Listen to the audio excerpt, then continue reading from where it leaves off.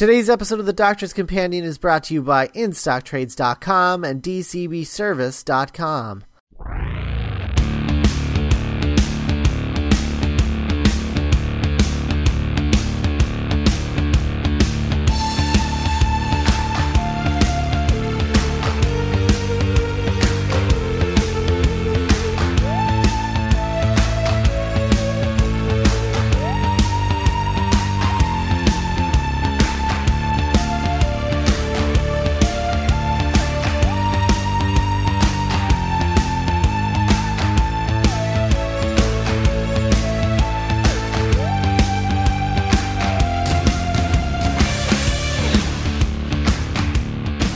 Hello, everyone, and welcome back to The Doctor's Companion. I'm Scott Corelli. And I'm Matt Smith, but not that Matt Smith.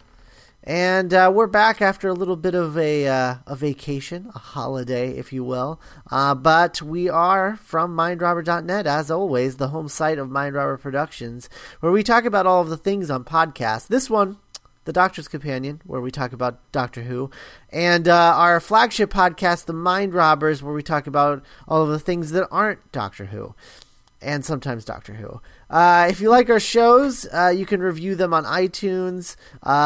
Quick shout out to Sunshininess24601 for leaving her great review. Only reason I know it's a her is because she follows us on Twitter, so that's how we know. And it's also, I'll also point out when I was adding that she has a shout out to the show notes. I was looking at the numbers. I'm like, that's a random assortment of numbers. And as soon as you said that, I was like, oh, that's why you have those numbers. So Sunshininess, I got your back. I know what you're talking about. What are those numbers? They're Jean Valjean's numbers from Les Miserables. Oh, nice. If you have questions, comments, concerns, or any other sort of cool thing you might feel like sharing, maybe, you can email those to podcast@mindrobber.net. But if you just want to start a general discussion, you're going to want to do that on the comments section to this episode to let everyone know what you're thinking, including us, and we'll comment back, and they'll comment back, and it'll be a comment party. Yeah. Matt, hello. How are you? I'm good, man. How are you? I'm good. How was your Doctor Who vacation? It was really nice. For those who haven't been keeping score at home, I haven't watched any Doctor Who since the 30th of December. So we're looking at almost 3 weeks to the day of me not watching any Doctor Who or listening to any Doctor Who. I've read some things about it because I can't help myself, but this is my first foray back into Doctor Who. So that's why when Scott and I were playing this episode, it's like, do you want to do it now? And I was like, and we were both like, nah, I'm enjoying this break. I call it detox. I've been calling it detox because I've been doing two stories on average straight for the last 2 years. So it's kind of nice. Yeah. And but we're back now with the Ambassadors of Death, which is a third Doctor John Pertwee story, and it's a good one. It's a good one. Matt, why don't you kick us off with the background and significance of this one? Yes, background and significance. Ambassadors of Death. It's the third story in the 7th season of Doctor Who, the classic run, that is.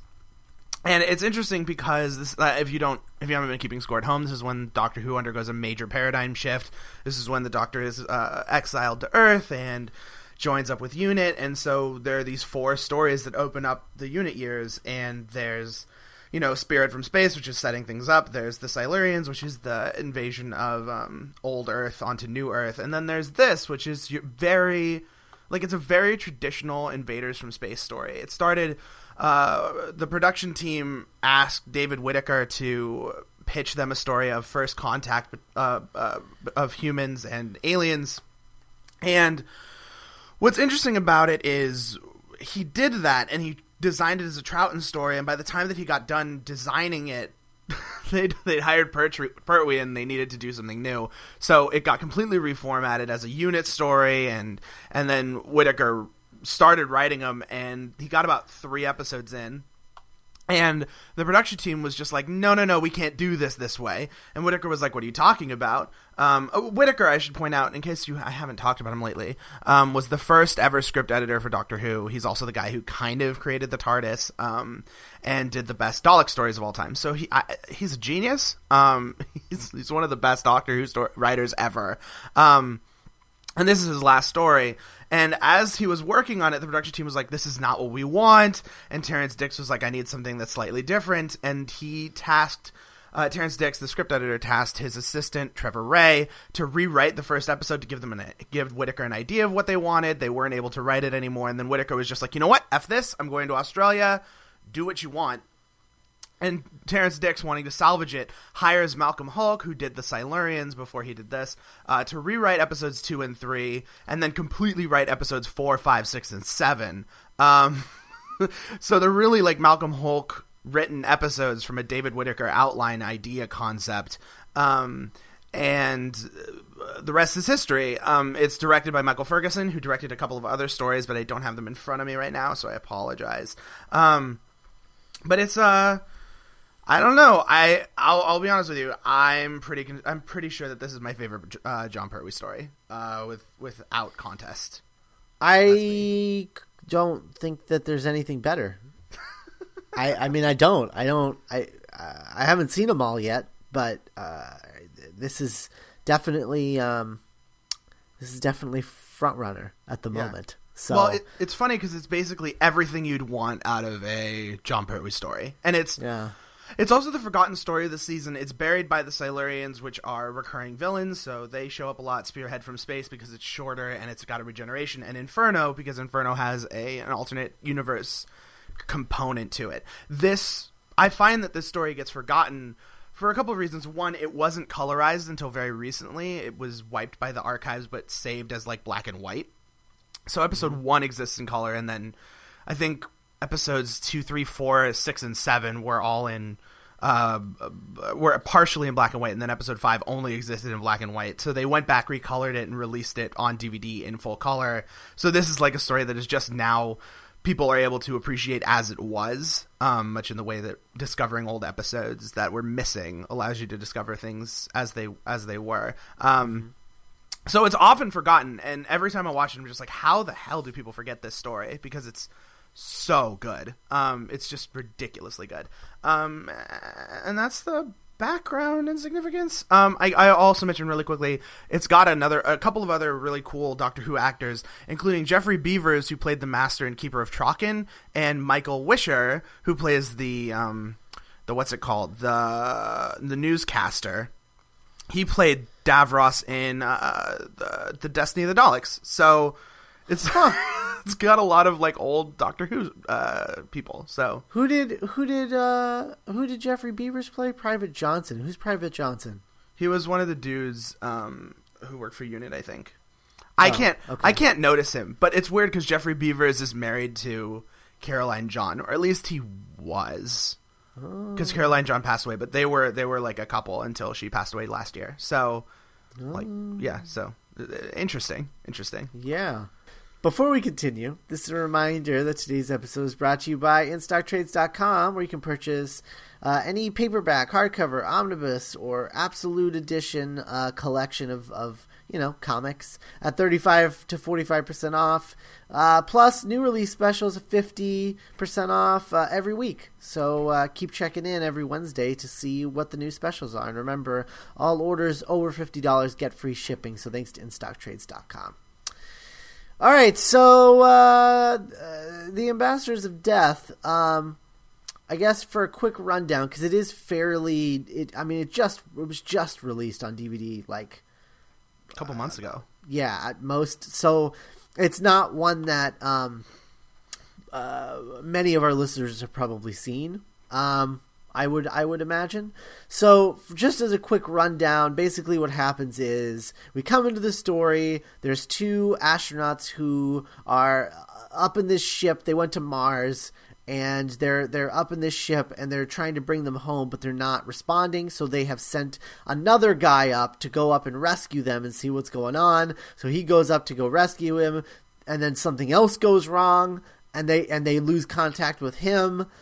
So then they're like trying to figure out what the deal with that is, and there's a message going on, like a message being sent, and they're trying to figure out what the message is, and then there's a response that gets sent out, and only the Doctor realizes that it's actually a response. So there's someone on the planet responding to this message that was sent out,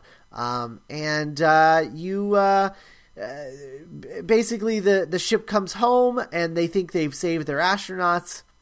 They're in their astronaut gear or whatever. And then you find out that the 3 astronauts that came back are actually alien ambassadors, and their astronauts are stuck in the alien ship up in space.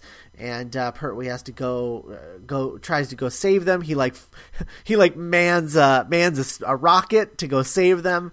And they're just sort of in a waiting room watching a football game. And they don't really believe what's happening. Like, they just think they're on Earth and in quarantine or whatever. So then the Doctor comes back, and there's like this other group that is there's like a group that wants to take control of the aliens to like do like bank robberies and stuff. And then there's this other guy who's been behind the whole thing. He was an astronaut that went to Mars, and one of these aliens, if they touch a human, they kill the human. They don't know that, though. They're like innocent. They just touched the guy and he died. And this guy had this thing brewing in the back of his head his whole life, waiting to get revenge on these aliens for killing all of his astronaut buddies. And so it's sort of like a story about like fear and hate and all of this, and it's really, really excellent. And it's also not at all reminiscent of a certain Stephen Moffat story with astronauts and which astronauts? I'm sorry, there were like 2 examples of astronauts. So yeah, well, the ones that you can't see their face and they walk around all creepily. So are we talking about the Impossible Astronaut, or are we talking about Silence in the Library? I don't know. I'm thinking Silence in the Library more than Impossible Astronaut. Okay, because there was also Impossible Astronaut. Anyways. I guess that's true. Yeah, I forget about that. But yeah, so, I mean, that's basically it. Obviously the Doctor saves the day, yada yada. There's also a lot more, like, subplots, and it's one big... it's like a 3-hour conspiracy thriller, like old school 70s spy thriller.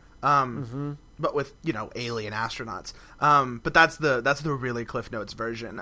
If you haven't seen this, you should. Yeah. Oh, absolutely. It's excellent, and it's really long. It's 7 parts. So it's 7 episodes long. But I bet if you watch this like an episode a day for a week, like that'd be really satisfying.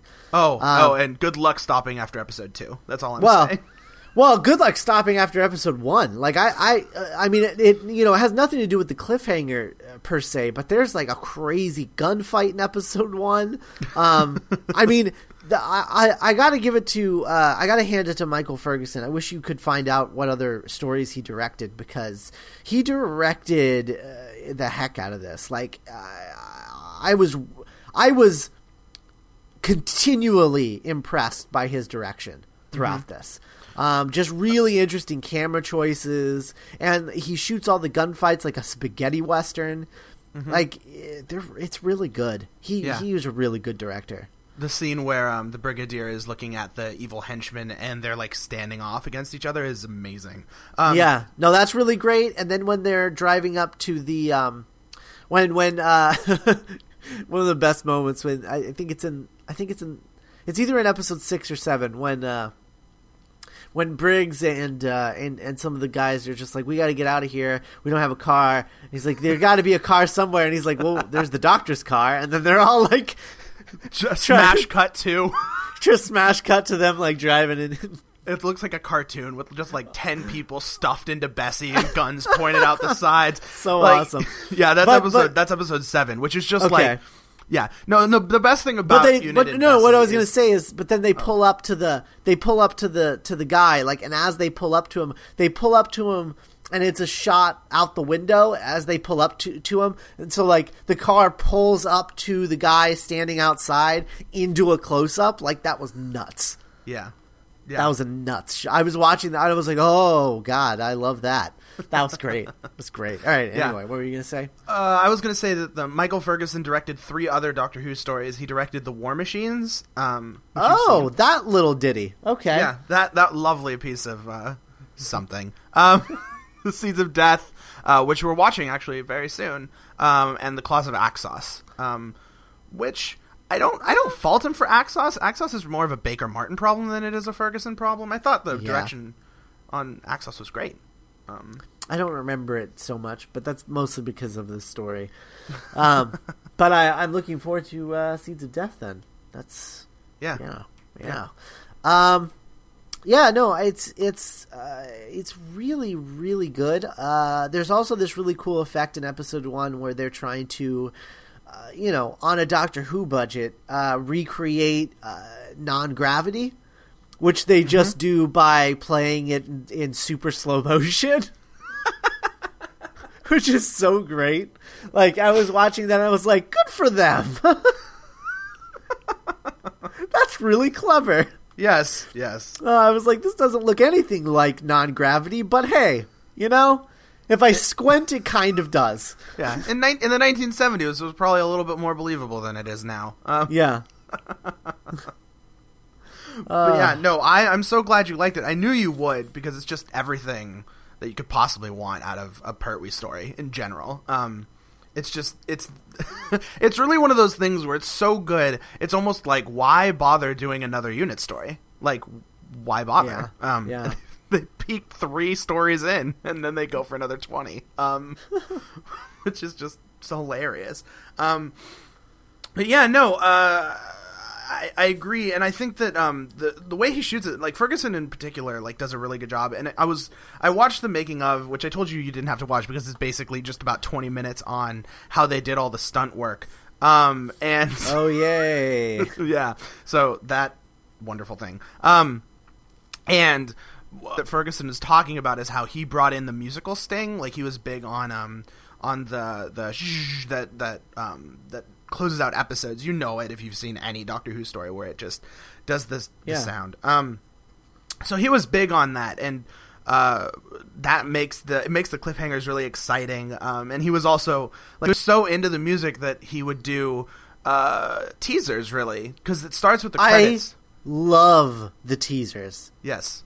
Yeah. Love them. Mm-hmm. Like, it's so the first time it happens in the first episode where the astronaut is just like, what is the guy? The guy is just like, the guy says like someone's doing something. I forget what was happening in that moment, but like either like someone was behind the door or something like that. The guy on the other end says like, at like Houston, air quotes, Houston Control, says someone's on the other side of that, and then the astronaut goes or something, and then it's like smash cut, death, ambassadors of death. Yeah, and I was like, oh my god, that's awesome. Yeah. And that's the thing I knew you would like, is that of death, it's not something like, it's something that's never happened since. But you watch it and it just goes of death, and you're just like, it just feels like a 70s B movie. Like, it's just so I love it. Yeah, so cool. It's so awesome. And it's the first time it happened, it made me laugh, and with glee. Like, it was so wonderful, and it stays for all 7 episodes. And then it also it allows you to get back into the rhythm of the cliffhanger, which, like, why this didn't become a thing is confusing to me. Just because when you come back into a Doctor Who story, they just go part 3, and then they pick it up from where it left off, and then they continue with the cliffhanger. Like, the key cliffhanger to this story, as far as I'm concerned, is episode 2, which I think is just a mind-blowingly good cliffhanger. And every time I watch it, it gets me. And it's all because of the editing and the way that Ferguson calls the shots. Like, it's so jarring to see. And it got me the first... And it's totally Stephen Moffat 40 years before Stephen Moffat. Like, it's just the repetition of, like, like the recording and everything. Yes. Oh my god! I was like, wow, wow, and wow, and it takes you like it really is inspiration. Yeah. Anyways, because I hadn't thought of that before. Anyways, you watch it and it's cutting really quickly between all the different characters, and then when the doctor says right, cut it open, you smash cut to credits on the cliffhanger, just like, crap. Like, it's just, you're like, I can't believe it. And then when you watch it the second time and they show the same scene again and he says right, cut it open, and then it cuts to Ambassadors of Death Part 3, you're just like, here we go, because it gets you both times. Because they don't waste any time with right, cut it open. Like, he says right, cut it open, and then the music stings right there. It's so good. It's one of my favorite Pertwee cliffhangers, honestly. It's excellent. Yeah. And it's good. So good. And it's not like the other cliffhangers aren't very good. Like the one of the doctor lying over the guy while the astronaut creeps up behind him is ridiculously iconic. And so is the reveal of Carrington at the end, and the shot of the gun is just really stunning. All of them are really good, but episode 2, you have to shout it out because it's such a ridiculously well put together moment. And it's total Ferguson, and it's not anyone else doing anything. Like, you know how it was written, but Ferguson infuses so much energy and life into it that it just makes you want the next episode so bad. That's the thing about this, is like this story, for being 7 episodes, is so full. Like, it's just bubbling over with stuff, and it has like just this pregnant pace. Like, it's the pace on this is just so good. The pacing is excellent. It's so nonstop. Yeah, that's a Hulk thing, a Malcolm Hulk thing, and clearly, like, not that Whittaker doesn't do it well, because Whittaker wrote Power of the Daleks, and Power of the Daleks is a breakneck pace too.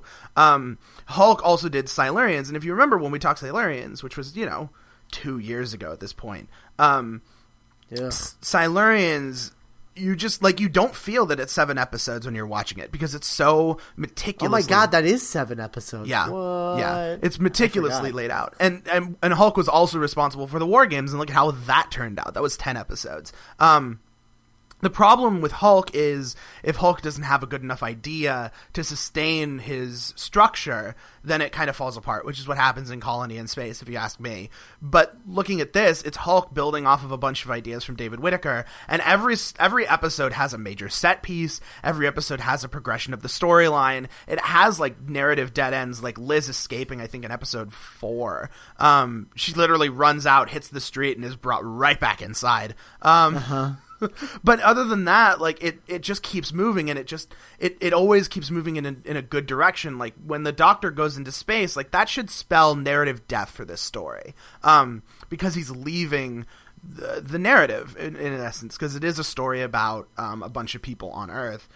He leaves the narrative, and yet when he goes to space for episodes 5 and the first half of 6, like, you don't feel it. It just feels really exciting and really daring and fun, and it just rockets by. You can't stop it. It's just like candy. And I love Malcolm Hulk for the way that he puts stories together. You'll see it when we do what's the good example? Invasion of the Dinosaurs. Invasion of the Dinosaurs, that's the same thing. It's so good. How many parts is Invasion of Dinosaurs? 6. Malcolm Hulk never writes a story that's less than 6 episodes. Oh. Yeah. Okay. Well, I'm looking forward to it. Yeah, it's his thing. He did his shortest are 6, and then he does 2 7-part episodes and a 10-part episode. Like, that's what's the 10-parter? War Games. He co-wrote War Games. Oh, okay. Yeah, which explains why when you watch War Games, it's just ridiculously well structured. That's a Hulk thing. Man, Hulk is good. He's really good, and we have like 4 more of his stories to go on this podcast. Awesome. Yeah. He's really great. And that's what I love about this. And, like, looking at the set pieces, like, yes, the set piece in the first episode is probably the best unit action set piece ever. Because it's just, the warehouse sequence is just so ridiculous. Like, the Brigadier is standing in a circle and shooting in 4 directions and hitting 4 people. It's just insane. But then you get, like, the theft of the space capsule in episode 2. You get Liz Shaw being chased down by those guys. You get the astronaut breaking in and stealing whatever he's stealing. And then, of course, the ridiculously good climax, which we'll have to talk about because I think that this is my favorite ending of any Doctor Who story. But yeah, like Ferguson and Hulk and Whittaker, like it's just a perfect mesh of three things that just come together and really complement themselves. And I love it. I love it so much. Oh yeah. And it's such a good example of a unit story that, yes, I mean, it's unfortunate that they tapped out this early. But it's a great unit story. Yes. It's a great unit story. I love it. Mm-hmm. And it's interesting because when you look at it, like part of the unit not contrast, dichotomy, I suppose, is that the Doctor is working with the military, which if you think about the Doctor as this, anti-establishment figure, shouldn't really work. He's on edge with the military at this point. Like, you can see him slowly warming back up to the Brigadier, but they mention in the first episode that the Doctor's still really bitter that the Brigadier just committed genocide against the Silurians at the end of at the end of Silurians. And that relationship ends up like shaping the whole story and how the Doctor and the Brigadier have to kind of reconcile with each other. The Doctor breaks into the space control and he's just kicking everyone around and saying, you're doing this wrong, you're doing this wrong. And then all of a sudden you get episode 5 and there's this beautiful scene where the Brigadier comes to wish the Doctor goodbye. And it's a great scene, but what's also stunning about it is then you realize that the Brigadier wanting to say goodbye to the Doctor also resulted in Lennox's death, because he had to take care of that. And it's like, I don't know, it's just really kind of beautiful and ends really, really well. It also has Unit getting in Bessie, which is like, it's just, I don't know. When you see it, you're just like, why did I never think of that before? Like, it only makes sense for that to happen. You know what I'm saying? Yeah. Yeah. Yeah. God. Totally. It's really good, is what we're saying.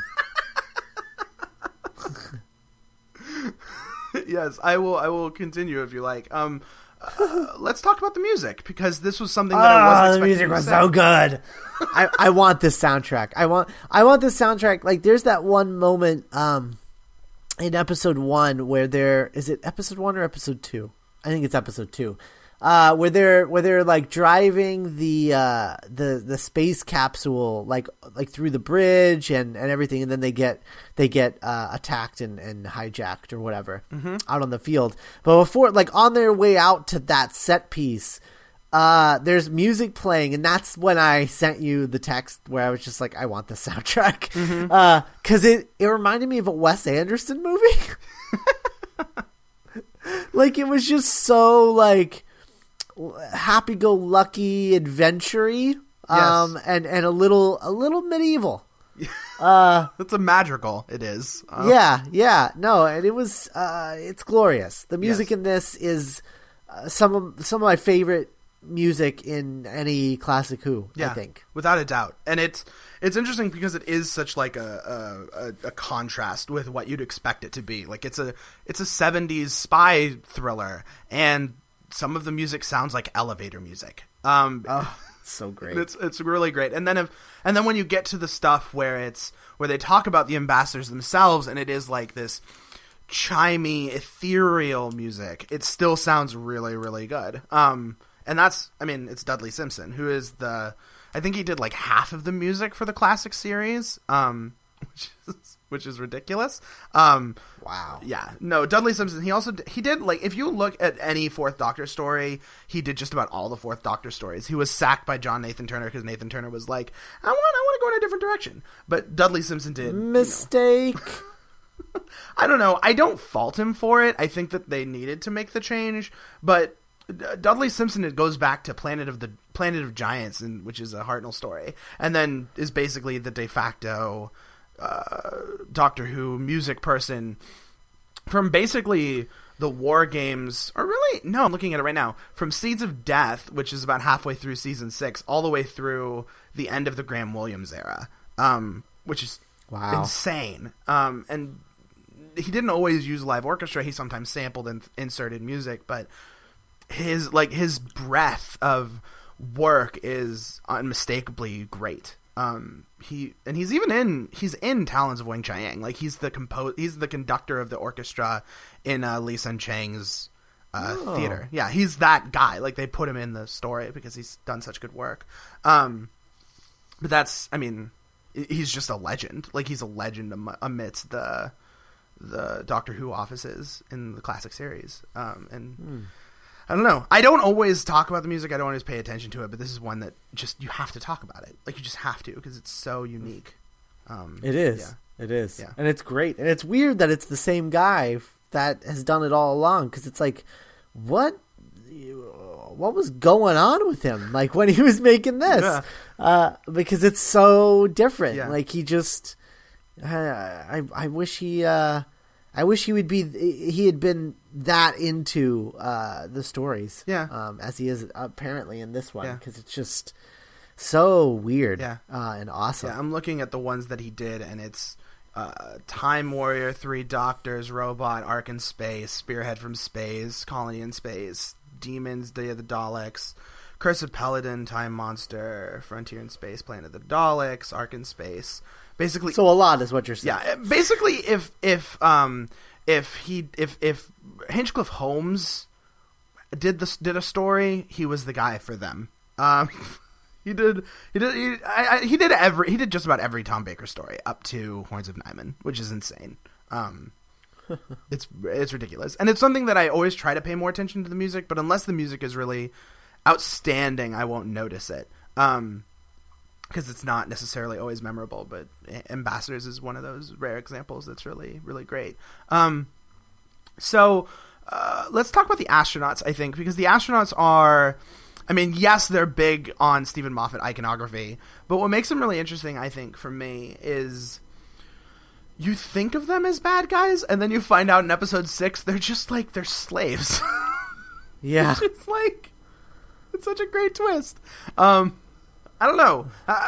Thoughts on the astronauts at all? Some, maybe?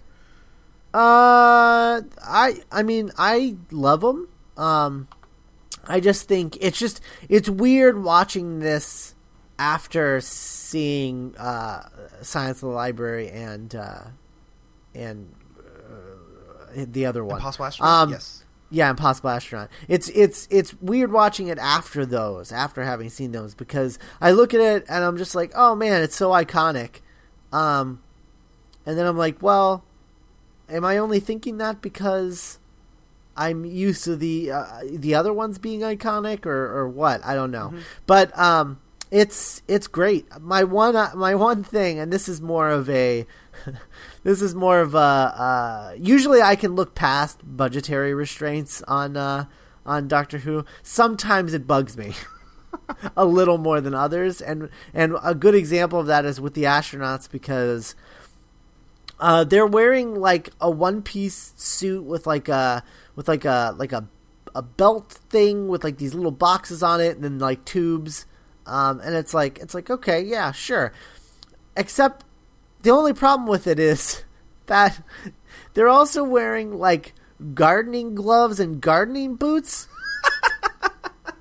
Somehow I just don't see that as being space safe, and I couldn't look past it. I just couldn't. Yeah, it was like every time they walked and their boots like wobbled back and forth on their legs, I'm just like, that is not airtight.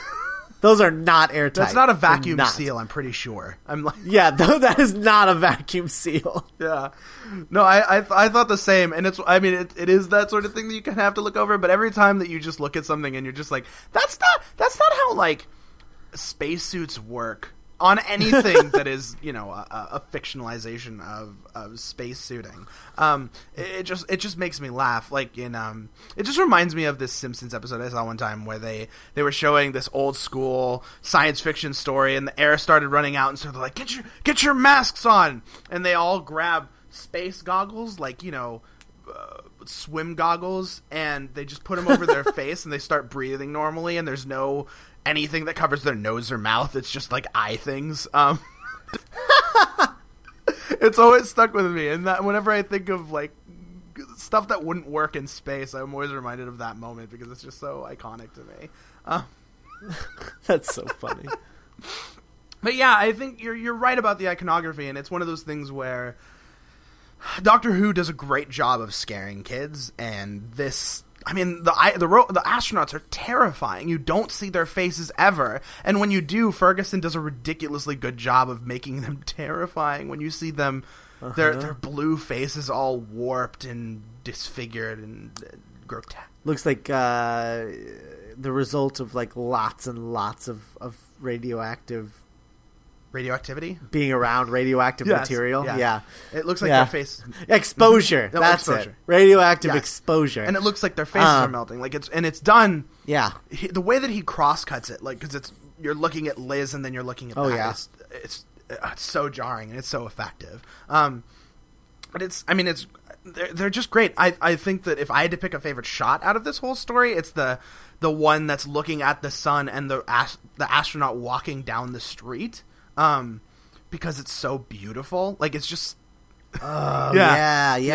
So ridiculous. And the guy who's just like, "Hey, what are you doing?" And the astronaut just walks up and breaks into the place and robs the place is really, really stunning. I think it's just such a great job. Also, really quickly want to mention there's a ridiculous bomb sequence in this, and I have first a couple things. One, I have no idea how the Doctor walked out of that room with a scratch on his face. Because the bomb, he's literally about 5 feet away from the bomb when it goes off. But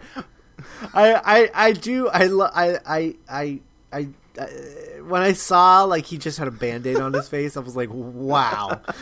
No, that Time Lord healing. Did he hide behind something really quickly or what? And it's funny because when you look around at the rest of the room, like the room is just trashed. Like it's just the whole room's beat to hell, and the Doctor's just walking around like, yeah, I did this. But along with the editing thing, the shot where Tatalian opens up the suitcase bomb and the bomb goes off is so messed up. Like it's just effed up. Like you're just watching it, just like, wow, that was dark, and then they cut away really quickly. Like it's just it's such a good job.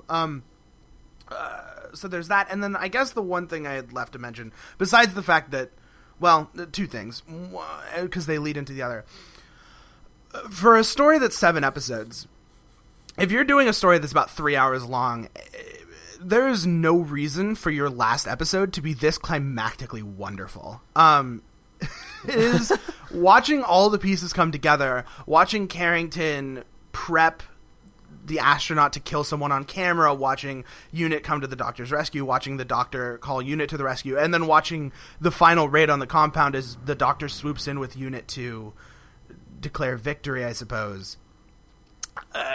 It's an amazing ending. And then for them to stick the landing where the Doctor's just like, well, I've done what I can, enjoy first contact, and just walks out of there is my favorite thing. It's great. It's so perfect. It's so ridiculously perfect. And it's just a deep-seated understanding of the Doctor, I think, and knowing what he would and would not do in a situation. Like, it's hard. I mean, it's for one thing, it's hard to imagine Matt Smith doing something this good, or even David Tennant for that matter. But I love that Jon Pertwee, whose Doctor is kind of an egomaniac, like in a fun way,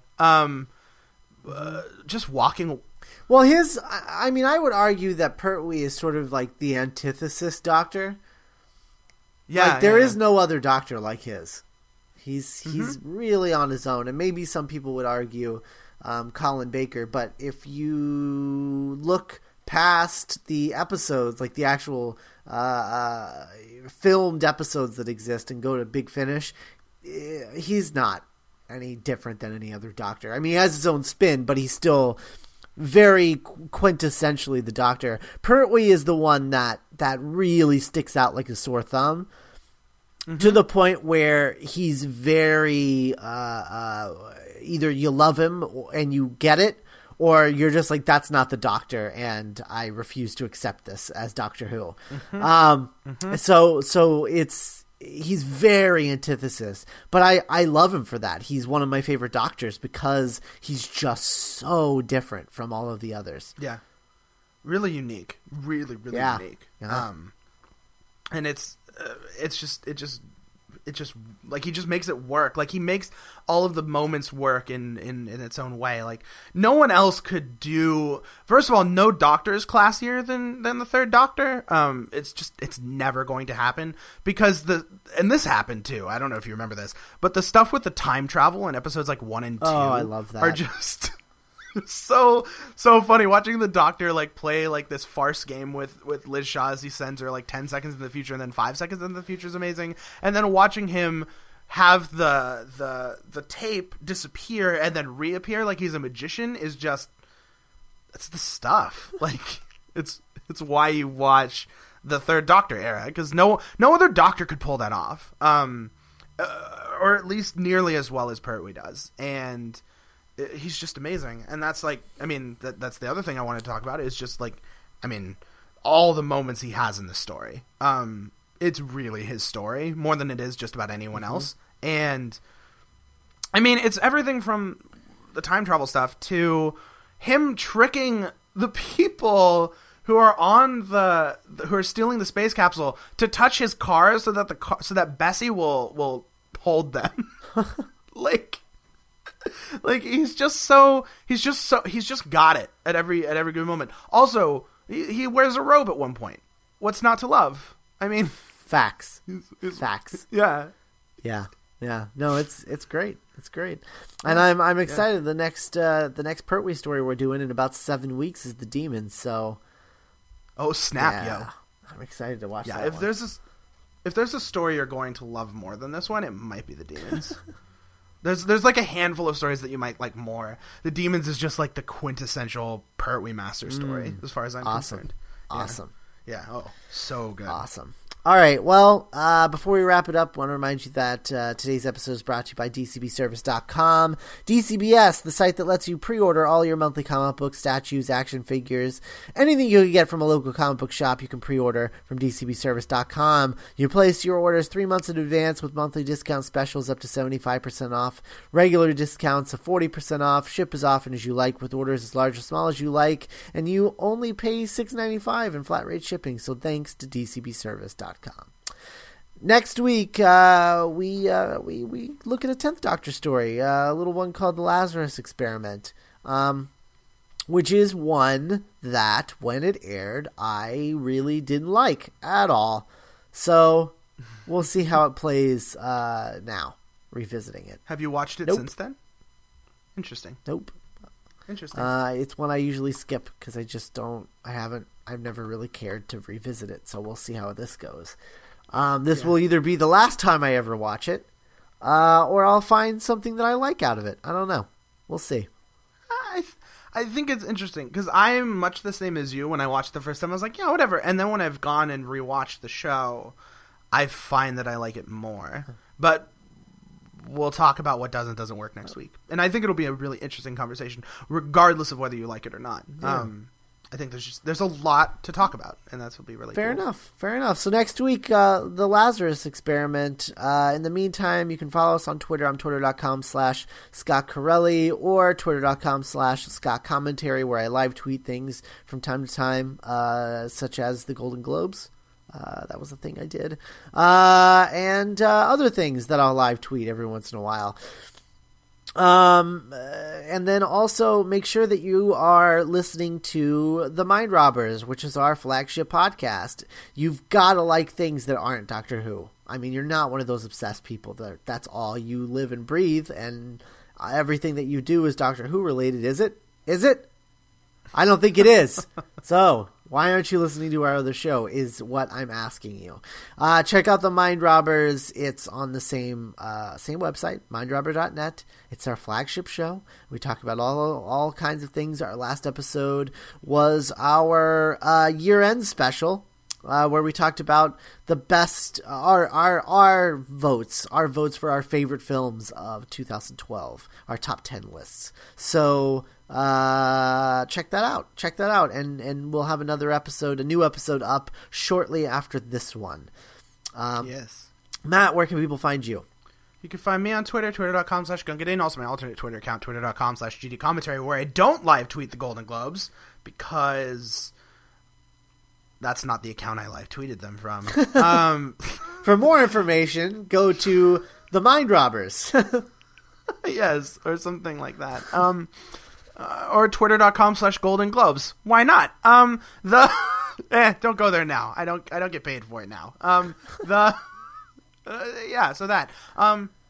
You can also check out my thoughts and other people's thoughts on all the Doctor Who classic stories on classicalgallifrey.blogspot.com. Because guess what, guys? I finished it.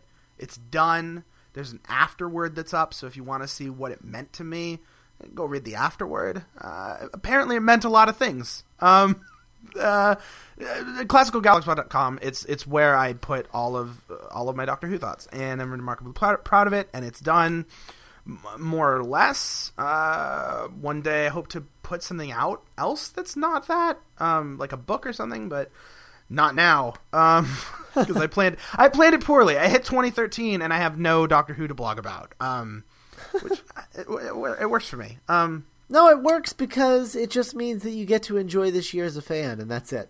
Yes, I'm looking forward to that. See? I'll also pimp, because I haven't pimped it in a while. There's a book that's out now called Outside In. It's edited by Robert Smith, ? And I'm in the book. I did an entry on the King's Demons. And I mentioned this because I got my copy. And when I was reading, when I was pimping this earlier, I said, if you're a Doctor Who fan, you're going to like this book. I started reading it, and I'm blown away by the creativity and things that people are saying in the book. Like the Marco Polo entry made me laugh like a bandit. It's about how the bad guy in Marco Polo is a rubbish villain. It's really, really funny, done as diary entries from him. It was really, really, really excellent. Because Tigana I love Marco Polo, but Tigana is such a laughable, like, mustache twirler.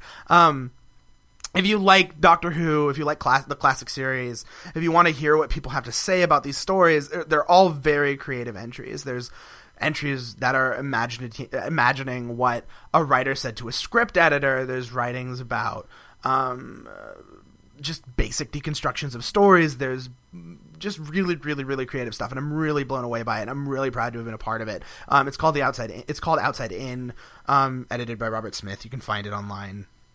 And it's really great, and I'm pimping it because, well, just know that I don't get paid for it, because there's just too many people going on it. It benefits AIDS research or something really cool. So check that out. Also on deck for the Doctor's Companion, in case you like knowing what's coming up next. Next week, like Scott said, we're watching the Lazarus Experiment, and then the week after that, we're talking about the first Doctor story, The Romans, which is wonderful. The fifth Doctor story, Time Flight, which is not. The Leisure Hive, which is not, and then the Shakespeare Code, which I think is a wonderful time. So things to look forward to. And the Doctor's Companion. It's good to be back. Yeah. It's good to be back. And eventually, sometime in April, we'll have New Who to talk about. So yeah, I'm still New Who episodes, right? Yeah, 8? I'm still betting it's going to be the first weekend of April. Hold me to it, BBC. Fair enough. Yeah, I hope it is too. Yeah. That means it's only 2.5 months away. It's not that bad. It's not that bad. Which means if that's the case, then we will be going out on Seeds of Death. Or so. That's about what I was figuring it out. Like Seeds of Death or Robots of Death, somewhere in there. Yeah. All right, we'll get through Dalek at the very least. Yeah. So. Yeah. All right, guys. We'll talk to you next week with Lazarus Experiment. Bye. Bye.